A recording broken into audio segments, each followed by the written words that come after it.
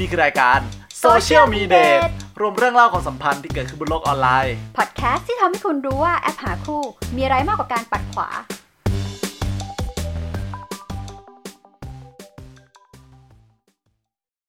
สวัสดีค่ะต้นไม้ครับยินดีค่ะและนี่คือรายการ Social Me Date นะครับผมมาพบกันเป็น EP ที่2ใช่ค่ะวันนี้หัวข้อเรื่องเมื่อพิมพ์ง่ายกว่าพูดเริ่มด้วยคำถามดีกว่าผมมีคำถามมาถามคุณยินดีครับอะไรคะคุณต้นไม้เวลาคุณยินดีจะตัดสินใจไปเดทกับใครคุณยินดีเลือกตัดสินจากอะไรครับอันนี้เป็นแบบเดทในชีวิตจริงเลยใช่ไหมไม่ได้พูดถึงสโคปแค่ออนไลน์เดทติ้งใช่ไหมคะทั่วไปทั้งหมดเลยสำหรับยินดีนะคะยินดีดูที่หน้าตารูปลักษณ์ภายนอกก่อนเลยชัดเจนเพราะมันเป็นสิ่งที่เราเห็นก่อนนี่นะใช่ไหมคือยินดีแบบชอบคนดูสะอาดสะอ้านตัดผมจัดผมเป็นทรงมีระเบียบแต่งตัวเนียบๆหน่อยอะไรประมาณนี้ค่ะงั้นผมนี่ไปเดทคุณไม่ได้เลย นี่ก็ไม่รู้เหมือนกันแล้วค่ะโอเคpriority ที่2อะไรฮะก็ต้องเป็นคนที่ชอบอะไรเหมือนกันทัศนคติใกล้ๆกันแบบคุยกันรู้เรื่องอะไรอย่างเงี้ยค่ะคอเดียวกันอะไรอย่างงี้ใช่แปลว่าเวลาคุณยินดีตัดสินใจไปเดทกับใครคือก็จะดูเรื่องพื้นฐานก่อนหน้าตาเนาะความชอบแล้วก็ต่อมาก็จะเป็นเรื่องแบบพวกนิสัยอะไรอย่างงี้ใช่ไหมทั่วไปแล้วครับแล้วถ้าคนที่เขาคิดว่าตัวเองหน้าตาไม่ดีหรือเขาคิดว่าตัวเองพูดไม่เก่งหรือว่าคิดว่าหุ่นไม่ดีล่ะคือคุณรู้สึกไหมว่าการที่ใช้เดทติ้งแอปอะหรือแบบพวกเว็บแชทหรืออะไรก็แล้วแต่พวกนี้มันสามารถทำให้เขาข้ามผ่านเรื่องพวกนี้ไปได้คือเรื่องที่เป็นอุปสรรคสำหรับการเริ่มต้นความสัมพันธ์อะเหมือนแบบจะทำให้เขามั่นใจมากขึ้นอะไรอย่างนี้หรอคือถ้าอย่างเช่นยกตัวอย่างแอปโปรดโดนใจของผมนะ Tinder ทำไมคือคุณก็สามารถเลือกรูปเด่นๆของคุณขึ้นมาได้ว่าเราเป็นคนที่มีหุ่นดีเราก็จะเลือกโชว์แบบรูปหุ่นดีมาเลยไม่เห็นหน้าเลยเห็นน้อยๆเห็นน้อยๆหน่อยหรือว่าอย่างเช่นแบบเราเป็นคนคุยสนุกแล้วเขียนในอินโฟของเราได้เลยก็คือเหมือนกับจะขายแต่ส่วนเด่นๆของตัวเองอย่างนี้ใช่ไหมคือคุณสามารถขับส่วนที่เด่นของคุณออกมาได้ซึ่งจริงๆผมมีเพื่อนคนหนึ่งผมก็เชิญมาในรายการวันนี้ด้วยคือเขามีปัญหาเรื่องเขาเป็นคนที่พูดไม่ค่อยเก่งเดี๋ยวให้เขามาเล่าเองดีกว่าช่วง Add Friend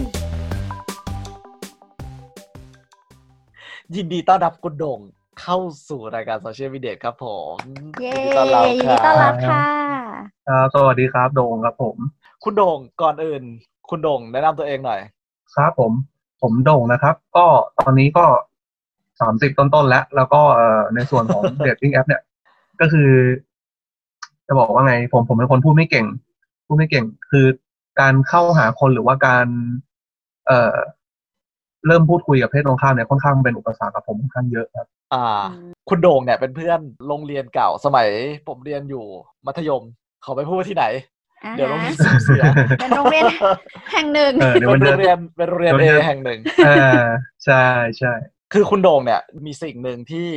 ทุกคนรู้กันว่าคุณโด่งเก็บได้มิดที่สุดเลยคือเราไม่เคยรู้เลยว่าคุณโด่งชอบใครคือใช้เวลานานมากในการที่แบบจะสืบรู้ว่าคุณโด่งแบบชอบใครหรืออะไรยังไงกันแน่ก็จริงๆเป็นคนที่รู้สึกว่าคือเป็นคนที่ค่อนข้างระวังความรู้สึกของคนอื่นที่แบบอยู่ตรงข้ามหรือว่าฝั่งตรงข้ามที่เราต้องการจะเข้าหาคือแบบเราจะรู้สึกว่าแบบนี้มันจะเยอะไปไหมแบบนี้มันจะอันนี้เป็นไหมแล้วมันทำให้ผมแบบเครียดพอเครียดปุ๊บผมก็เลยเลือกที่จะเงียบไว้ดีกว่าประมาณนี้ครับคือคุณโด่งรู้สึกถ้าเราแสดงออกมากไปกลัวคนนั้นจะรู้สึกเหมือนโดนคุกคามหรือว่าแบบมากไปอย่างนั้นใช่ไหมนี่ยินดีเข้าใจถูกหรือเปล่าคะถูกครับอย่างนั้นเลยนี่เองแล้วทำไมคุณเข้าใจเขาดีจังวะเป็นคนที่ค่อนข้างรู้สึกเฟลตัวเองง่ายครับเวลาทำอะไรหรือว่าเวลาแบบพลาดอะไรปุ๊บผมจะเป็นคนที่ไม่ชอบความเฟลที่คุณเคยเล่าผมฟังว่าคุณก็เคยมีการเริ่มต้นความสัมพันธ์กับใครสักคนหนึ่งแบบเช่นการใช้โซเชียลมีเดีย Facebook อะไรอย่างเงี้ยในการจีบใช่ไหมใช่คือรู้สึกว่าเป็นคนที่ถ่ายทอดตัวเองผ่านตัวหนังสือผมว่าผมทำได้ดีกว่าไปนั่งคุยตรงหน้ามันอาจจะแปลกๆนะแต่ผมเป็นอย่างนั้นจริงๆคือมันเหมือนกับว่ามันมีเวลาที่เราได้คิดก่อนที่จะทำอะไรลงไปแต่บางทีเวลาเราอยู่ตรงหน้าเนี่ยเราคิดปุ๊บเราทำปั๊บเลยเนี่ยมันทำให้บางอย่างเราไม่ได้ใช่ลั่นถูกต้องดูท่าทางจะแบบตรงข้ามกับคุณต้นไม้ของเราเหลือเกิน คือคุณโด่งอ่ะเพื่อนสนิทผมเลยนะคือคุณโด่งอ่ะจะเป็นคนที่ค่อนข้างคิดหน้าคิดหลังคิดอะไรก่อนทำเยอะส่วนผมมันเป็นพวกที่ไม่ค่อยคิดอะไรเลยใช่ค่ะฉันเห็นด้วยค่ะคุณต้นไม้คือคุณด่าผมอีกแล้วอ่ะไม่ได้ด่าค่ะคือจะบอกว่ามันก็ดูเป็นคนละขั้วดีไงนั่นแหละทีเนี้ยสเต็ปของคุณโด่งตอนแรกคือจีบคนปกติทั่วไปคนที่โดนจีบก็ไม่รู้ตัวแล้วต่อมาเริ่มมาพัฒนามาใช้โซเชียลมีเดียใช่ครับมันแล้วมันเปลี่ยนไปไหมครับเปลี่ยนครับคือผมว่าคือโซเชียลมีเดียมันสามารถที่จะถ้าเราจะต้องชอบในสิ่งที่คนคนหนึ่งทำอะไรสักอย่างเนี่ยผมชื่นชมคุณมาผมก็แค่กดไลค์นึกออกไหมซึ่งแบบพวกนี้มันง่ายกว่าคนอย่างผมที่จะไปแสดงออกคือสำหรับในมุมมองคุณโด่งคือมันเป็นการแสดงออกที่ตรงไปตรงมาคือชอบก็กดไลค์แต่ถ้าแบบว่ามันไม่มีปุ่มนั้นให้อ่ะในชีวิตจริงอ่ะคุณจะต้องไปบอกเขาว่าคุณชอบใช่ใช่ซึ่งการไปบอกเขาว่าคุณชอบอ่ะรูปแบบการบอกอ่ะมันมี108มากเลยเราไม่รู้จะบอกยังไงอย่างนั้นปะใช่ถ้าผมต้องเดินไปบอกคนนี้ว่าแบบเฮ้ยการกระทำของคุณมันเจ๋งจังเลยอะไรเงี้ยผมก็จะเป็นคนคิดหน้าคิดหลังอีกพอคิดหน้าคิดหลังปุ๊บมันก็จะไปอยู่ลูปเดิมฮะลูปที่ว่าทำดีไหมทำไม่ทำอะไรเงี้ยนี่คือคุณเป็นคนละเอียดอ่อนขนาดนี้เลยนะคือผมไม่เคยรู้เลยนะว่าคุณเป็นคนละเอียดอ่อนขนาดนี้ไหนคุณบอกว่าเป็นเพื่อนกันตั้งแต่สมัยม.ปลายสนิทใช่คนเชื่อดีไหมเนี่ยผมก็เริ่มไม่แน่ใจแล้วอะไรที่ชักจูงคุณไปสู่การใช้เดทติ้งแอปอ่ะพอฟังดูโซเชียลมีเดียมันก็เพียงพอแล้วนี่ถ้าพูดถึงจริงๆก็คือเหมือนผมยังภาษาทั่วไปคือผมยังปิดจ็อบได้ไม่เก่งอ่ะผมทำได้แค่ช่วงแรกๆคุณใช้คำศัพท์แบบคุณเป็นแบบนักล่านักฟันมากเลยไม่ปิดจ็อบคือหมายความว่าพอถึงจุดที่มันจะต้องไฟนอลแล้วว่าแบบจริงๆเราอยากคบกับคนเนี้ยค่ะมันกลายเป็นว่าเขามองความหมายที่เราสื่อไปอีกแบบนึงเขารู้สึกดีกับเรานะแต่ว่ายังไงวะยังไม่ไปถึงจุดนั้นคือบางคนก็แบบรู้สึกดีเฉยๆแต่ไม่อยากคบอะครับบางคนก็รู้สึกว่าเหมือนเป็นพี่เหมือนเป็นอะไรเงี้ยนึกออกไหมโดยส่วนใหญ่แล้วผมกลายเป็นประมาณว่าเป็นลักษณะเหมือนที่ปรึกษาอะไรเงี้ยครับจะไปลงอย่างนั้นหมดวิธีเข้าไปเป็นแบบเนียนๆเป็นแบบพี่ชายที่แสนดีตอนแรกคิดว่าอย่างนั้นแต่ตอนหลังคิดว่าไม่ใช่คิดว่าเป็นโดยธรรมชาติของผมเองทุกคนจะมองผมเป็นลักษณะนั้นนะครับมันกลายเป็นว่าอยู่ดีๆให้คุณเข้าไปสู่อะไรนะเฟรนด์โซนพี่ชายโซนอย่างเงี้ยใช่ไหมคนที่เข้ามากลายเป็นไม่ได้จะมาแบบว่าเป็นแฟนเป็นคู่รักแต่จะมาเพื่อแบบเป็นที่ปลอบใจให้เขาอะไรอย่างเงี้ยใช่คือด้วยความที่ผมละเมียดค่อยๆถามค่อยๆแต่งปั้นนานแหละปรุงนานปั้นปรุงนานจนทำให้อีกคนหนึ่งเขาแบบชินกับการที่ว่ามีผมอยู่ถ้าพูดก็อย่างที่บอกครับมันปิดมันไม่ได้คุณใช้คำว่าปิดจ็อบก็ได้ผมยอมนั่นแหละปิดจ็อบจะพูดยังไงดีปิดจ็อบไม่ได้คือคุณเป็นคนดีนะแต่สับคุณสับคุณมันสับนักฟันมากเลยคือผมไม่ได้เลยคุณไปเอาสับมาจากไหนวะเพื่อนมีหลายแบบครับเพื่อนผมมีหลายแบบจริงหลังจากที่ผ่านหนึ่งในนั้นก็เป็นแบบต้นไม้ใช่ผมเป็นคนดีนะผมก็บอกแล้วผมคุยทีละคนโอเคเรื่องต่อไปเดทติ้งแอปที่คุณใช้อันแรกคืออะไรผมจริงๆผมอันเดียวและอันสุดท้ายเลยฮะคือ Tinder เลยใช่สิทุน2คนไม่เพื่อนกันนี่ใช่ Tinder แนะนำคุณใช่ปะผมจำไม่ได้แล้วว่ะเปล่าอันนี้ผมเดินเข้าไปในโลกแห่งนี้เองครับโอเคค่ะ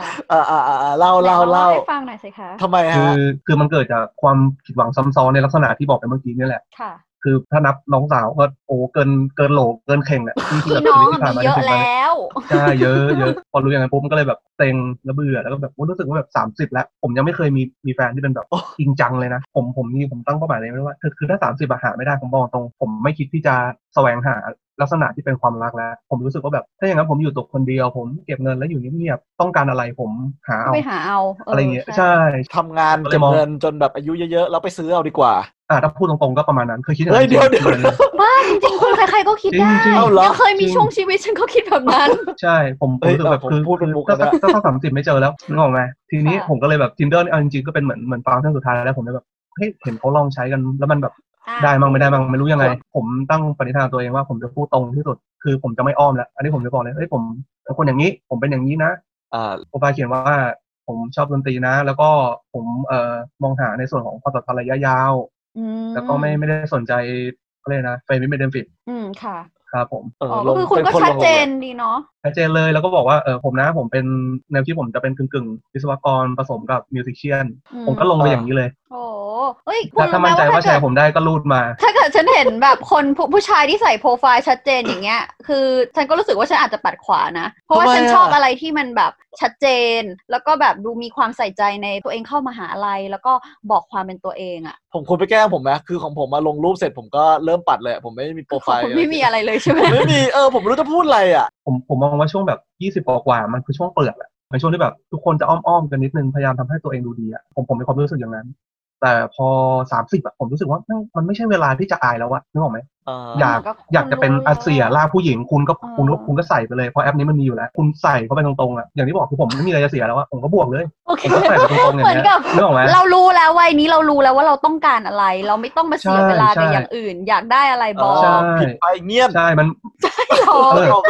จริงมีใน Tinder มีนะใน Tinder มีคนที่เป็นอย่างนั้นมีโอเคโอเคโอเคแล้วไงต่อตอนเล่นเป็นไงเจอใครแบบไหนบ้างก็เจอหลายคนนะแต่ส่วนใหญ่ที่คุยกันก็ยังแบบเป็นเปลือกอยู่แต่ผมก็จะแยบไปเลยเพราะฉะนั้นผมถามก่อนเลยนะอันนี้ถ้าผมเป็นอย่างเงี้ยคุณโอเคหรือเปล่าถ้าคุณไม่โอเคไม่เป็นไรนะเราตรงไปไม่เป็นไรชัดเจนดีผมถามหน่อยในโซเชียลมีเดียอย่าง Facebook ที่คุณเล่นอ่ะคุณพูดอย่างนี้ด้วยปะไม่มันคือคุณเราเคยเดินทางเดิมแล้วเราล้มเหลวมาตลอดนึกออกไหมผมเลยลองแบบไซโคตัวเองว่าแบบเราจะไม่เดินทางนั้นอ่ะเราจะเปลี่ยนไปอีกทางนึงทางที่ตรงข้ามกับทางเดิมดูซิว่ามันจะประสบความสำเร็จไหมแต่อันนี้ก็คือแบบออกแนวแบบตรงบวกผมว่าชอบนะไม่ได้ครับผมจนผมมื้อนี้ผมเลี้ยงไม่ได้สมมตินะนี่สมมตินะผมจะพูดอย่างนั้นเลยถ้าผมบอกไม่ไหวคือไม่ไหวคุณใช้เวลาลองผิดลองถูกในแอปนี้นานปะก็สักพักนึงนะแต่คำว่าสักพักนี่คือประมาณเดือน2 เดือนนะโอเคฮะแล้วเป็นไงฮะลองเปรียบเทียบให้มันชัดๆได้ไหมว่าทั้ง3อันต่างกันยังไงแบบพูดคุยในชีวิตประจำวันทั่วไปกับแบบในโซเชียลมีเดียกับแบบในเดทติ้งแอปผมก็ต้องตอบว่าคือในเดทติ้งแอปเนี่ยคือมันคุยง่ายกว่าเลยอะเพราะว่าคือเนื่องจากว่าจุดประสงค์เขากับเรามันคล้ายๆกันนะทีนี้พอมันคล้ายๆกันปุ๊บในบางประโยคที่เรามองว่าแต่ก่อนเราจะเคยมองว่ามันตรงไปมันแรงไปมันดูคุกคามไปเนี่ยบางมุมเขาอาจจะโอเคกับมันแล้วก็หรือไม่ก็แบบไม่ได้มองว่าคุกคามเพราะมันเหมือนแบบคัดมาเป็นกลุ่มคนที่จะเล่นโดยเฉพาะแล้วเหมือนกันนะเนาะใช่ว่าแบบเฮ้ยมันเป็นอย่างนี้เขาต้องการอย่างนี้ฉันต้องการอย่างนี้แล้วมันก็ต้องการเหมือนกันแล้วนะด้วยความที่แฟนคนปัจจุบันของผมเขาเป็นคนแบบเป็นคนตรงๆง่ายเพราะฉะนั้นเวลาศึกษากันคือไม่มานั่งคุยกันให้เสียเวลานัดเจอเลยอย่างเงี้ยคือเขาบอกว่าอะไรคือแฟนคุณปัจจุบันนี่คือเหมือนกันเหรอคืออย่างตอนคุณเข้าไปอ่ะคือคุณบอกว่าคุณเหมือนแปะฉลากเลยใช่ไหมผมเป็นคนอย่างนี้มีคุณสมบัติอย่างนี้ผมเป็นก็คือแฟนคุณปัจจุบันก็เป็นคนอย่างนั้นเดินหน้าใส่เหมือนกันใช่เป็นคนบวกเลยอ่ะเป็นคนที่เป็นผู้หญิงที่ตรงๆแต่คือสิ่งที่แรกมาคือเขาเป็นคนที่ค่อนข้างจริงใจมากคือเขาเวลาเขาทุ่มอะไรเขาทุ่มสุดตัวซึ่งผมประทับใจตรงนี้เพราะอย่างผมคนโกโก้กล้าๆนึกออกปะอะไรอย่างนั้นเพราะเหมือนก่อนหน้านี้ค่ะคือคุณโด่งบอกว่าคุณโด่งเป็นคนที่แบบก่อนจะทำอะไรคิดเยอะจนกระทั่งว่าลองเปลี่ยนแบบคิดอะไรก็ทำเลยแล้วก็ไปเล่นเดทติ้งแอปนอกจากคุณเปลี่ยนไปลองใช้เดทติ้งแอปแปลว่าจริงๆตอนนี้คุณรู้สึกว่าตัวเองเปลี่ยนไปด้วยไหมคะการตัดสินใจหรืออะไรอย่างเงี้ยจริงๆผมว่าผมก็คืออาจจะไม่ได้กลายเป็นแบบนั้นสักจน100%นะคือตอนที่ผมไซโคตัวเองคือถ้ารู้สึกว่าตัวเองกลัวผมจะทำตรงข้ามอ่ะผมคิดอย่างนั้นทำตรงข้ามคือบวกถ้ารู้สึกว่ากลัวผมบวกเลยแต่ว่าพอหลังจากผ่านจุดนั้นมาได้คือมันก็เหมือนกับเราได้เห็นว่าเฮ้ยเวลาที่เรากล้าที่จะบวกอย่างนั้นนะมันมีจุดที่เรายังไม่เคยไปถึงมาด้วยนะในช่วงชีวิตที่ผ่านมาแล้วซึ่งอันเนี้ยพบตัวเองใหม่ๆใช่เพราะที่เราถามพอเราจะถามว่าคุณบอกว่าคุณลองทำแบบนี้แล้วคุยคราวนี้เราก็เลยนึกถึงคุณบอกว่าคุณได้แฟนแล้วพอแฟนเนี่ยมันเป็นเรื่องความสัมพันธ์ระยะยาวไงคะเราก็เลยนึกถึงว่าพอคุณไปเจอตัวจริงคุณได้เป็นตัวเองแบบที่ว่าได้ลองเปลี่ยนหรือว่าเป็นตัวเองแบบที่เป็นตัวเองก่อนหน้าอะไรอย่างเงี้ยเราก็เลยอยากรู้ตรงนี้ช่วงแรกผมเป็นเหมือนแต่ก่อนแล้วผมก็โดนด่าเลยทำไมเลยเขาบอกว่าไม่ต้องมาทำงี้ก็ได้คืออึดอัดพวกนี้เลยเขาพูดงี้เลยยังไงคุณไปทำอะไรคุณเล่าละเอียดนิดนึงไม่คือผมเป็นคนที่เวลาผมพูดอะไรผมขอโทษเยอะพูดอะไรผิดนิดนึงผมจะขอโทษคือเขาบอกว่าคนขอโทษเยอะขนาดนั้นก็ได้เขาก็แบบเขาด่าเลยเขาว่าผมเลยบอกเฮ้ยมันไม่ต้องขนาดนั้นก็ได้มันดูอึดอัดซึ่งแทนที่ผมจะรู้สึกเฟลนะมันกลับกลายเป็นว่าผมรู้สึกว่าแบบงี้ก็ดีเลยดิคือกลายว่าผมรู้สึกว่าสบายตัวขึ้นไหมสบายตัวกูแล้วอะไรอย่างเงี้ยกลายเป็นอย่างนั้นแทนนะ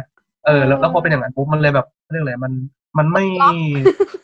เหมือนมันอันล็อกอะไรสักอย่าง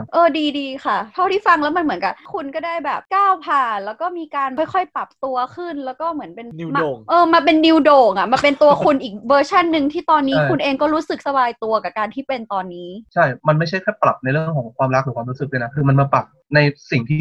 ผมเองคุยกับคนอื่นทั่วไปเพราะปกติผมจะเป็นคนเกรงใจเนาะแต่บางทีเรารู้สึกว่าเฮ้ยอันนี้ผมไม่ได้ครับพี่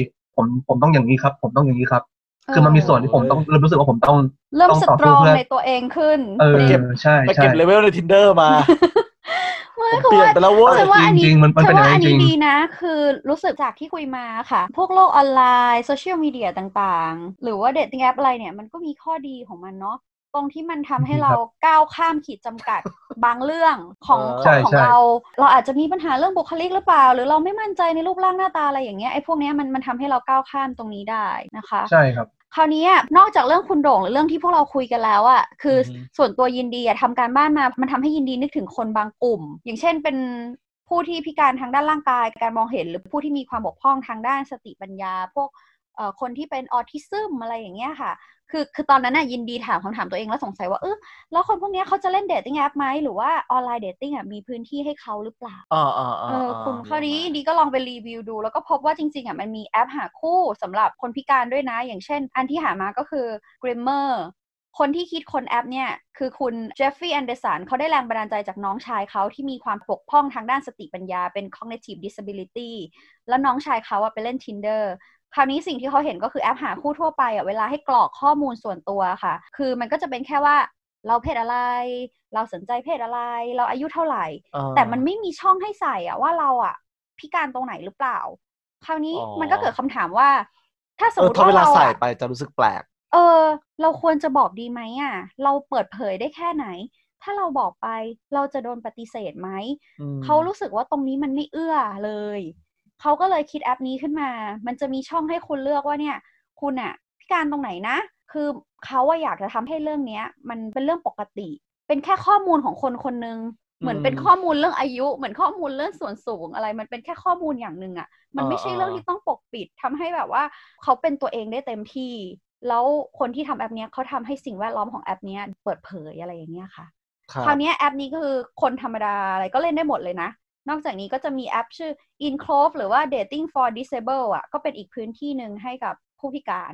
แต่ก็ไม่ได้หมายความว่าผู้พิการหรือคนที่บกพร่องทางด้านร่างกายสติปัญญาจะเล่นแอปแบบ Tinder หรือทั่วไปไม่ได้เพราะว่ายินดีก็เคยเห็นนะว่าอย่างเช่นบางคนเขานั่งรถเข็นหรือว่าใส่ขาเทียมเนี่ยเขาก็บอกในโปรไฟล์เขาเลยนะว่าแบบผมก็เคยเจอเขามีอะไรเงี้ยคุณก็เคยเห็นใช่ปะค่ะคราวเนี้ยที่ได้ใช้ขึ้นมาเพราะรู้สึกว่ามันเหมือนกับที่เราพูดใน EP 0ว่าพวกแอปพลิเคชันหาคู่อะไรพวกนี้มันหลากหลายมันมีพื้นที่ที่ตอบสนองต่อความต้องการของคนหลายๆกลุ่มเพราะฉะนั้นแล้วคือไม่ว่าคุณจะมีขีดจำกัดทางด้านไหนมันมีที่ให้คุณเสมอแล้วก็รู้สึกว่ามันก็เป็นเรื่องที่ดีนะเพราะว่าจริงๆตอนหาข้อมูลของ EP เนี่ยฮะผมก็ไปเจอเหมือนกันคือเป็นเหมือนผู้ชายคนหนึ่งที่เขาเล่น Tinder เสร็จแล้วเขาก็ไปแมทกับสาวคนหนึ่งแต่ทีนี้พอมาเจอตัวจริงผู้หญิงรู้สึกแบบมันไม่เหมือนที่เขาคิดเพราะไม่รู้ว่าผู้ชายคนนี้พิการมาก่อนคือเขาไม่ได้บอกกันใช่ไหมคือผมไม่แน่ใจว่ามันเป็นเรื่องที่ผู้ชายเขารู้สึกว่าเป็นเรื่องธรรมดาจนเขาไม่ได้บอกก็เขาก็แค่นั่งรถเข็นคือคนรอบข้างตัวเขาอาจจะอยู่ในสังคมที่ดีก็ได้เขาก็เลยแบบไม่รู้สึกแปลกอะไรแต่พอมาเจอผู้หญิงก็รับไม่ได้ซึ่งผู้หญิงจริงๆก็อาจจะไม่ได้อะไรแต่ก็แค่แบบไม่ได้เตรียมใจมาก่อนใช่ไม่ได้เตรียมใจก็ยากถ้าคุณเจออะไรที่ไม่คาดคิดไหมคุณอาจจะมีในหัวอีกอย่างนึงมันก็น่าเห็นใจทั้งสองฝ่ายโอเคค่ะเข้าช่วงต่อไปนะคะมาตอบคำถามกันอิงข้อมูลกับที่ยินดีไปรีวิวมาช่วง notification โอเค EP นี้เราคุยกันเรื่องการพิมพ์การแชทเนาะเพราะฉะนั้นเรามาเริ่มกันเรื่องที่คำพูดแรกของการเริ่มต้นแชทละกันค่ะคุณโด่งกับคุณต้นไม้มักเริ่มต้นบทสนทนากันยังไงคะเวลาเราแมทช์กับคนนี้แล้วคุณสองคนเริ่มต้นทักไปกันยังไงเดี๋ยวนะผมขอคิดก่อนคุณโด่งเอาก่อน แต่ของผมมันพอมานึกดูตอนนี้แล้วรู้สึกว่าตัวเองดูเป็นทางการเกินไปอ่ะคุณทักยังไงอยากรู้เลยผมว่าสวัสดีครับผมจะบอกว่าใช่สวัสดีครับแน่นอนแล้วก็ตึ๊ดยินดีที่ได้รู้จักนะครับนี่ผมจะพูดอย่างนี้ของคุณโด่งก็คือจะเป็นทักแนะนำตัวแล้วก็ยินดีที่ได้รู้จักอย่างนี้ป่ะคะใช่จะอย่างนี้ตลอดเลยนะอย่างนี้ของคุณโด่งคำตอบคืออะไรยินดีที่รู้จักเป็นแบบทักทายพร้อมแนะนำตัวอ๋อแล้วของคุณต้นไม้อะคะของผมเหรออะไรดีจ้าเดี๋ยวนะทำไมคุณถึงจำไม่ได้หรอคุณตลกมากนี่คือยังไงคุณห่างหายไปนานหรอเดี๋ยวนะส่วนใหญ่ผมจะพูดว่าดีครับคือผมรู้สึกว่าสวัสดีครับมันทางการไปผมก็จะดีครับดีครับแล้วก็อีโมติคอนคือผมรู้สึกว่าอีโมติคอนมันง่ายกว่าการที่แบบมันดูน่ารักด้วยคือคุณอยากใส่ความน่ารักลงไปด้วยว่างั้นเถอะมันดูแบบเชิญชวนให้คุยดีไม่รู้ดีโอเคข้อมูลจาก Hinge นะคะ Hinge เป็นแอปหาคู่แอปหนึ่งเขาได้ไปรวบรวมจาก8ล้านยูเซอร์ที่ใช้ Hinge เนี่ยแล้วก็ตอบคำถามว่าคำพูดแรกยอดนิยมที่คนใช้กันแล้วพอใช้คำพูดไหนคนจะตอบกลับมาประมาณนี้มีอย่างนี้เลยเหรอใช่คุณเพราะว่าการที่คุณไปเล่นเดทติ้งแอปอะไรอย่างเงี้ยคุณคงไม่ได้คาดหวังแค่แมทช์กับใครแล้วแค่ไปทักเขานะแค่แมทผมก็ลึกชนะไปครึ่งแล้วล่ะจริงหรือเปล่าจริงหรือเปล่าคุณโดมไปครึ่งตัวไม่สิคือคนที่ไปเล่นน่ะเขาก็ต้องอยากให้คนตอบกลับเพราะเวลาผมอวดเพื่อนเนี่ยผมก็จะแบบเฮ้ยดูที่แมทเต็มเลยแค่นี้นะคุณใครๆเขาก็แมทเยอะกันทั้งนั้นแหละคุณรู้เปล่าว่ามันมีคนที่เล่นแบบว่ากดแต่ไปทางขวาแล้วค่อยเลือกอีกทีนึงว่าจะไปคุยกับใครอ้าวอะไรผมเคยเจอคนที่คุยแล้วเขาบอกงั้นนะเขาบอกกดไปก่อนเผื่อเรื่องใช่ใช่ใช่คือดูแล้วแบบเขาไม่ได้สนใจโปรไฟล์ด้วยซ้ำก็มีครับเขาบอกจริงๆผู้ชายเขาไม่ค่อยอ่านเท่าไหร่อ่ะถ้าแมทช์กันแล้วค่อยมาเลิกอีกทีนึงเนาะโอเคคราวนี้ล่ะจากที่เขาไปสัมภาษณ์มาเขาบอกว่าคือทักเฮ้ยไฮดีค่ะดีครับดีจ้ามันธรรมดามันเป็นประโยคไม่ได้ชวนให้ตอบกลับเลยเขาบอกว่าถ้ามีคนทักอย่างนี้มาไม่มีใครอยากตอบกลับอ่ะเขาบอกว่าจริงๆแล้วอ่ะถ้าเราอยากทักให้มีคนตอบกลับแน่ๆแล้วก็ดูมีเสน่ห์อ่ะควรจะเป็นประโยคคำถามแต่ไม่ใช่ถามว่าเราชื่ออะไรชื่ออะไรคะเป็นไงบ้างอย่างเงี้ยไม่ใช่ควรเป็นประโยคคำถามเกี่ยวกับการชมรูปเขาหรือว่าถามคำถามเกี่ยวกับรูปภาพของเขาเพราะว่าจริงๆแล้วการที่เราเลือกรูปเข้ามาเนี่ยอย่างที่คุณโด่งบอกว่าเขาชอบเล่นดนตรีเขาก็เลือกรูปเล่นดนตรีอะไรอย่างเงี้ยคือรูปที่เราเลือกเข้ามาเนี่ยอย่างแรกเลยต้องเป็นรูปที่1เรารู้สึกว่าเราดูดี2เป็นรูปเกี่ยวกับแอคทิวิตี้ที่เราสนใจเป็นสิ่งที่เราอยากจะนำเสนอเพราะฉะนั้นแล้วสิ่งที่เราต้องทำก็คือพูดถึงรูปของเขาฉันคัดมาแล้วสนใจรูปฉันหน่อยอาจจะชมรูปเขาก่อนอย่างเช่นสมมติเขาถ่ายรูปกับหมาเขาก็ต้องรักหมาเราก็แบบว่าน้องหมาชื่ออะไรคะหรือว่าน้องหมาน่ารักจังอะไรอย่างเงี้ยคือควรจะเป็นการชมแล้วก็มีคำถามแต่ถ้าคิดอะไรไม่ออกจริงๆเขาให้ส่งจิ๊บใน Tinder มันจะมีใช่ไหมจิ๊บตลกอันนี้อีโมจิผมรวมอยู่ในจิ๊บได้ปะคือก็อาจจะรวมก็ได้แบบใส่อะไรน่ารักแต่จิ๊บเนี่ยอาจจะใส่ความครีเอทีฟนิดนึงตรงที่ว่าคุณจะใส่จิ๊บมั่วซั่วไม่ได้ไงบางทีคุณก็ดูหน่อยสิว่าเขาบอกว่าเขาชอบกินไอติมคุณก็ส่งแบบจิ๊บที่เป็นแบบเลียไอติมใช่เหรอโดนบล็อกเดี๋ยวใช่อะไรประมาณนั้นนะคะคือมันก็ควรจะเป็นอะไรที่ดึงดูดความสนใจคนและอยากให้คนแบบตอบกลับแต่สิ่งที่ทำให้คนตอบกลับมากที่สุดเลยนะเป็นการที่เราถามคำถามแบบให้เขาเลือกตอบอะคุณเคยโดนไหมเคยโดนถามอะไรอย่างนี้ไหมอย่างเช่นแบบผมกับหมาชอบอะไรมากกว่ากันครับคืออันนี้ไปไม่ถูกเลย อาจจะอย่างนั้นก็ได้ตลกดีแต่แบบว่ามันจะมีตัวอย่างบางคนก็แบบว่าพิมพ์ไปเลยว่า Netflix หรือ Apple TV หรือให้เลือกระหว่างทะเลกับภูเขา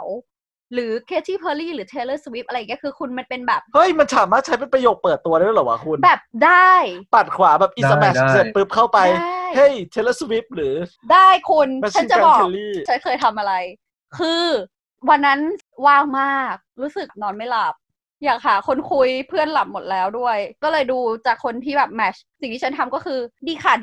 ะไป20 กว่าคนคุณแต่พิมพ์แบบก๊อปวางอ่ะคนไม่ใส่ใจเลยใช่เพราะฉันแค่อยากให้มีคนตอบกลับคุณรู้ไหมว่า20 กว่าคนตอบกลับมาแค่2 คนเองฉันก็เลยว่าว่ะจริงๆแล้วมันไม่มีคุณภาพเนี่ยเราลองทำอะไรที่มันดูใส่ใจนิดนึงฉันก็เลยเปลี่ยนรูปแบบทักแบบชมรูปหรือดูสถานที่ส่วนใหญ่คนชอบเอาสถานที่เที่ยวกับกิจกรรมที่เขาเล่นเนาะเขาไปเที่ยวซินเคเตเลเมืองนึงในอิตาลีอย่างเงี้ยกันฉันก็ทักเข้าไปเที่ยวหน้าไหนมาคะเนี่ยฉันไปหน้าร้อนแบบสวยมากเลยคือพิมพ์อะไรที่มันใส่ใจในเรื่องของเขาคุณแบบ100 ทั้ง 100ตอบกลับหมดเลยจริงอันนี้จริงครับคือถ้าคุณเอาเวลาใส่ใจตรงส่วนนั้นไปพยายามนอนผมว่าคุณหลับไปแล้ว ฉันไม่หลับฉันลองแล้วคราวนี้คุณผู้ฟังก็ลองสำรวจตัวเองเนาะลองไปทำการทดลองแบบนี้กับตัวเองก็ได้ว่าแบบไหนเวิร์กมันไม่มีอะไร 100% อ่ะใช่อันนี้ผมเสริมนิดนึงสมัยก่อนนะอันนี้พูดถึงสมมุติว่าเป็นตัวผมสมัยก่อนนะค่ะทำไมคุณเหมือนร้อนตัวคุณพูดเหมือนร้อนตัวแฟนมาฟังผมจะบอกว่าถ้าต้องการให้เขาตอบกับการที่เราเริ่มด้วยการที่เข้าไปในจุดที่เขาคุ้นเคยเนี่ยเป็นอะไรที่ทำให้เขารู้สึกดีอันนี้ผมชัวร์ผมมั่นใจว่ามันจะทำให้เขารู้สึกดีคำถามต่อไปนะคะเวลาที่เหมาะสมที่สุดในการส่งข้อความคุณสองคนคิดว่าส่งข้อความเวลาไหนจะทำให้มีคนตอบกลับมากที่สุดเหรอ2 ทุ่มควรจะส่งไงเลิกงานกลับบ้านอาบน้ำเสร็จคิดเหมือนกัน2 ทุ่มใช่2 ทุ่มใช่ไหมช่วงกำลังนั่งนอนอยู่บนเตียงแล้วเฮ้ยเดี๋ยวคุณโด่ง2 ทุ่มไปนะเดี๋ยวนะเพราะที่คุณดีพูดเมื่อกี้มันก็น่าคิดเพราะแบบจังหวะก่อนนอนเนี่ยเป็นช่วงกำลังเหงาที่แท้จริงเลยนะเพราะว่าเรากลับบ้านมาเรากำลังเหนื่อยใช่ป่ะเราน่าจะยังไม่อยากทำอะไรเดี๋ยวผมขอตอบเป็นคนทั่วไปเขานอนกี่ทุ่มกันวะ 1:00 ได้ไหมเลือกมาสักคำตอบแล้วคุณโด่งตอบ2 ทุ่มคุณต้นไม้ตอบเท่าไหร่คุณต้นไม้ตอบเที่ยงคุณโด่งตอบ2 ทุ่มนะคะคำตอบนะคะผิดนะคะใครผิดทั้ง2 คนเลยค่ะ อันนี้ข้อมูลจากออนไลน์เดทติ้งไซต์อย่างซูกนะคะข้อมูลจาก38 ล้านยูเซอร์คือเขาไปหาช่วงเวลาพรามไทม์หรือช่วงเวลาที่ผู้หญิงเล่นมากที่สุดนั่นก็คือ4 ทุ่มถึง5 ทุ่มเขาก็เลยแนะนำว่าถ้าคุณอยากให้ผู้หญิงตอบกลับเวลาที่เหมาะสมที่สุดก็คือ3 ทุ่ม 45เพราะว่าข้อความของคุณเนี่ยมันจะอยู่อันแรกๆเมื่อเขาจะเริ่มเข้ามาออนไลน์นึกออกปะ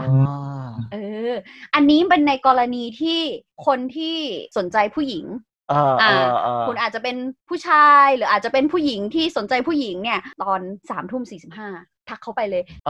ผู้ชายเวลาพรามไทม์ของผู้ชายที่เล่นมากที่สุดก็คือ3 ทุ่มถึง4 ทุ่มค่ะเพราะฉะนั้นแล้วใช้หลักการเดียวกันคนที่อยากให้ผู้ชายตอบกลับหรือเห็นข้อความของคุณเป็นอันแรกเนี่ยคุณก็ต้องทักเขาไป2 ทุ่ม 45คราวนี้คือไอ้เรื่องเวลาเนี่ยมันเป็นความรู้ใหม่ของยินดีเหมือนกันที่ไปรีวิวมาก่อนหน้านี้ยินดีก็รู้ถึงแค่ว่าแบบเราต้องทักยังไงแต่คราวนี้ยินดีรู้สึกว่าถ้าคุณผู้ฟังลองเอาทั้งเรื่องการทักและเวลามารวมกันแน่นอนคุณจะกลายเป็นราชาลบ100 ครั้งชนะ100 ครั้งแน่นอนค่ะลองไปใช้ดูแล้วว่ามันได้จริงไหมได้ไม่ได้ยังไงมาคอมเมนต์บอกกันได้แล้วก็มาแชร์พวกเราฟังได้ค่ะด้วยคำถามที่ดีเขาตอบกันมาแน่นอนแล้วยังไปด้วยเวลาที่เหมาะสมด้วยเนี่ยมันเป็นยังไงครับอันนี้คือหมดแล้วปะหมดแล้วค่ะ โอเคก็ EP เราชื่อ EP ว่าอะไรนะเมื่อพิมพ์ดีกว่าพูดโอเคคุยกันจนลืมเลยเหรอคะเมื่อพิมพ์ง่ายกว่าพูดโอเคครับก็ EP นี้ก็จบเป็นอันที่เรียบร้อยนะครับยังไงก็ฝากติดตาม EP หน้าต่อไปค่ะคอมเมนต์มาแชร์ประสบการณ์อะไรกันได้เลยค่ะหรืออยากให้เราทำเรื่องอะไรก็คอมเมนต์ไว้ได้เลยนะครับใช่ค่ะแต่แล้ววันนี้ก็ขอบคุณคุณผู้ชมที่รับฟังแล้วก็ขอบคุณคุณโด่งมากครับขอบคุณครับผมสวัสดีครับขอบคุณครับสวัสดีครับ